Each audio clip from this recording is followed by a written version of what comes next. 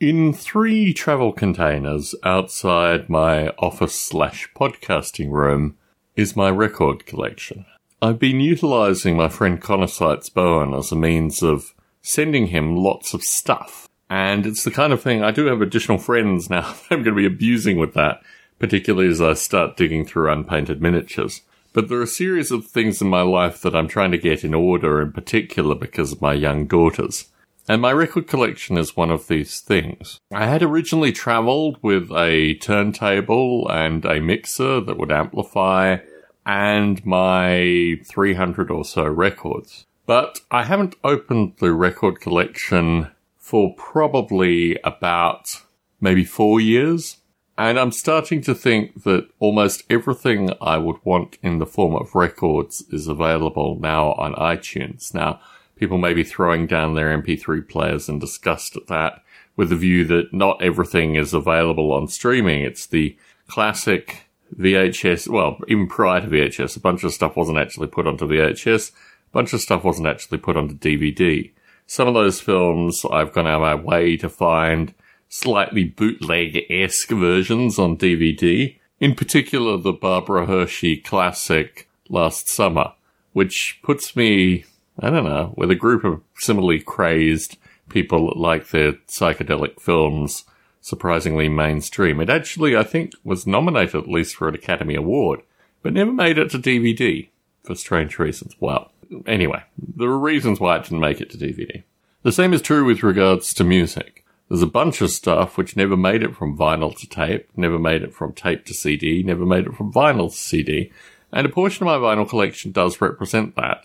So I'm debating whether I end up keeping a third of my record collection or less than a third of my record collection and give the remainder away, particularly because, well, the difficulty is that I do actually still understand the distinction between what a record produces and what digital streaming music produce, and the fact that there's a keen distinction. For example, the Rolling Stones, the early Rolling Stones through till about 1970, well, even including their 1970s release, play so much better on record than they do on digital streaming. There's just so much more bass and so much more nuance within it. So part of this is not because I want to get rid of my records, really fundamentally. Part of it is because I see in the future my records shouldn't be a burden to my children. And probably about a third of my records that I actually purchased from my parents, And that whole thing is very curious. Above my bookshelves in my podcasting room, I have a copy of the Beatles' White Cover album that is my in-laws' copy that they gave to me, that is so layered with fungus as not to really be probably worth holding on to unless you want to breathe in the same fungus that obviously infected the record. So this is a pre-roll for what I'm going to have to do with regards to my books. My wife has a long list of things she wants me to get rid of.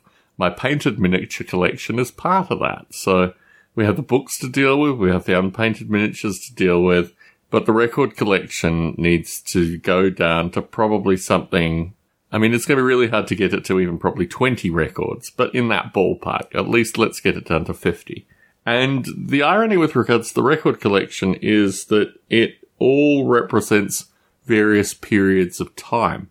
My first major collecting of records was when I was a university student, and I bought a lot of $2 and $5 records at the university, and I know what they called, like the sales that the university would have.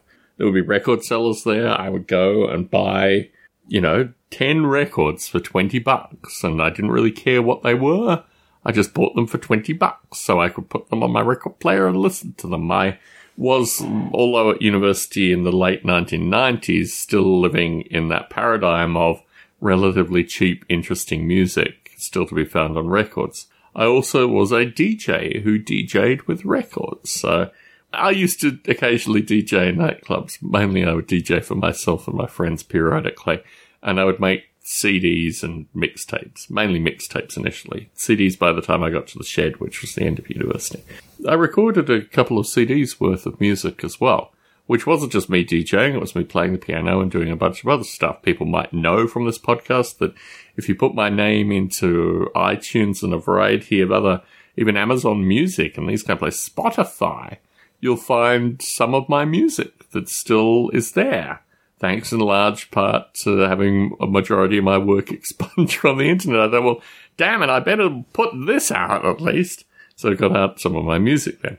So some of these records have that emotion. Some of these records are also records that I completely scratched up through DJing and purchased second copies of and these kind of things. So my hope is that half of them are just junk, but I don't know that yet.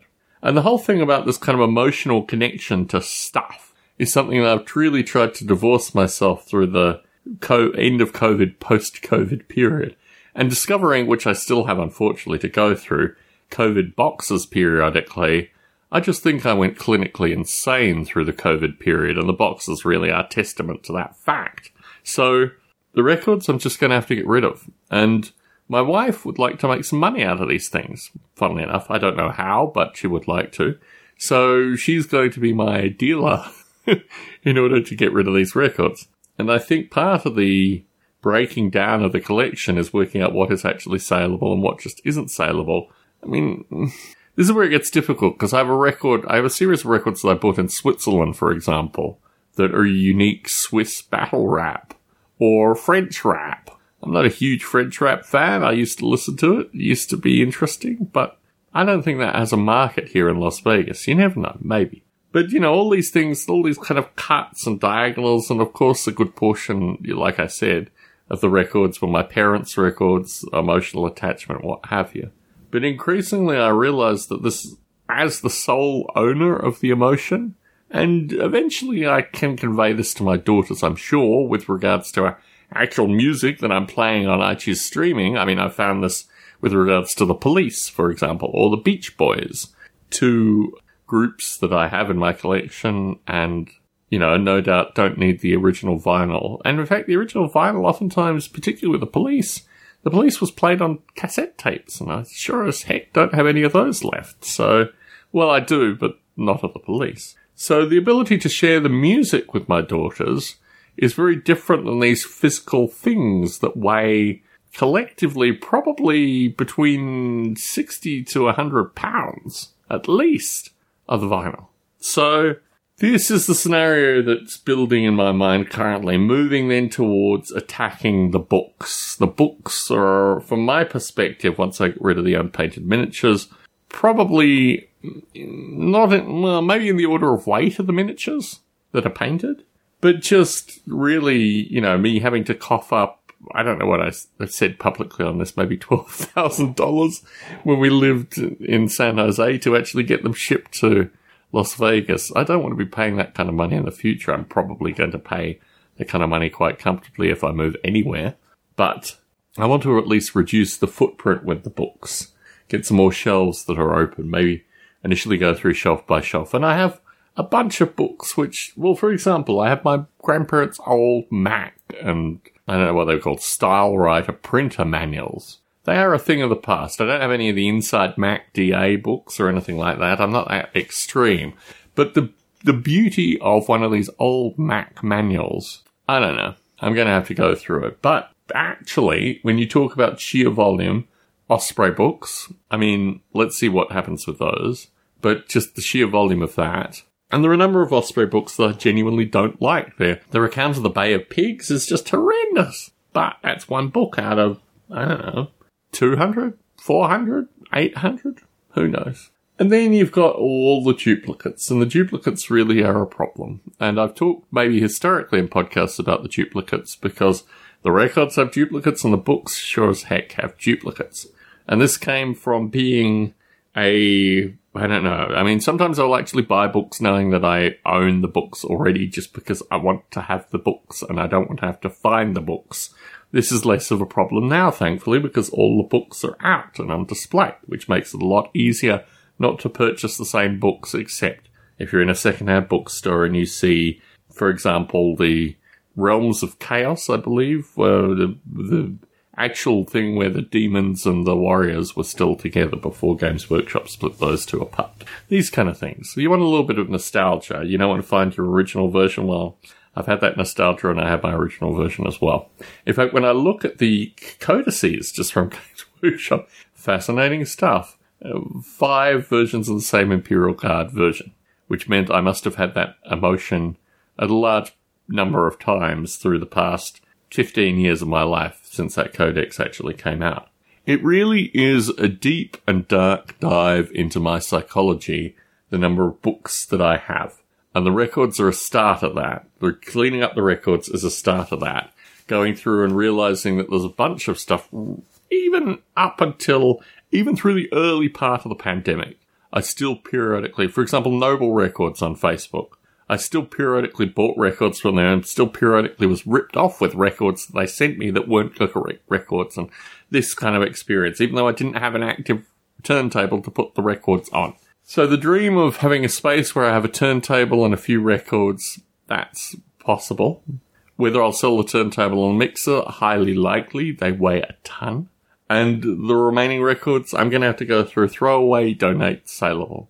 And the saleable ones, I think, are going to go saleable, donate, maybe the same group. Maybe we'll just do a donation and then take it off our taxes next year. Who knows? But it is an interesting experience because there are records that I have a history with, as previously noted. And we'll just have to see how all this stuff pans out. So, therapeutically, I will try to record a podcast through this process, and once it's done, and I don't know how much these things will actually be worth. My suspicion is that they are virtually worthless. My suspicion with the books is that they are virtually worthless, but still a process worth going through to actually say you've done it, and now you have X number of pounds worth of stuff that you no longer need to heave around like some kind of, I don't know, snail with a jet airplane glued to it, which is kind of the way I feel currently. So moving from that is part of the whole catharsis with regards to passing them on, and also realizing that my iterative sense of music, for example, I have a number of records by John Lennon. Since going to the Dakota building just before the pandemic started when we were in New York, I don't know, 2018, I find it very difficult to listen to John Lennon now. Like, his music reminded me, like, bang, I was standing at the place he was shot. And that just doesn't make me want to listen to his music. It was a really stupid place for him to get shot. Anyway, so no doubt I've got that to enjoy.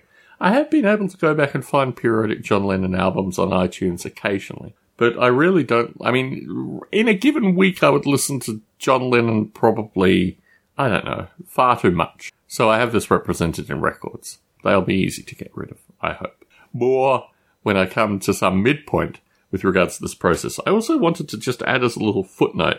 I'm currently writing the Sim Sea-Line book. I have it's a 3-book series, which is how I've created it because it's the only way I can kind of break it up in my mind. The first book has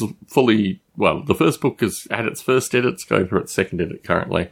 Then I'm going to find a copy editor, and then I'm going to send the copy editor a copy of the first book, and in the process I'm starting the second book, which is mainly a satire of the first book and more additional details. Probably be a little bit shorter than the first book. And then the final book is the analysis associated with all these artifacts that I have, and actually turning them into agent models. And in parallel, I'm getting a map editor together for Sim Sea-Line, which I'm, I don't know, an eighth of the way through. I mean, part of the writing the book is actually talking about how I divide these projects up into literally slithers, wafer-thin slithers of development timing. And that's what I'm working on currently. So if you wonder why the podcasts are infrequent, it's because I'm doing a bunch of stuff after hours these days and still, hopefully, clinging on to the fatherhood. Or at least spending some time with my daughters. Anyway, Tom Barbalet in Las Vegas, Nevada, signing out.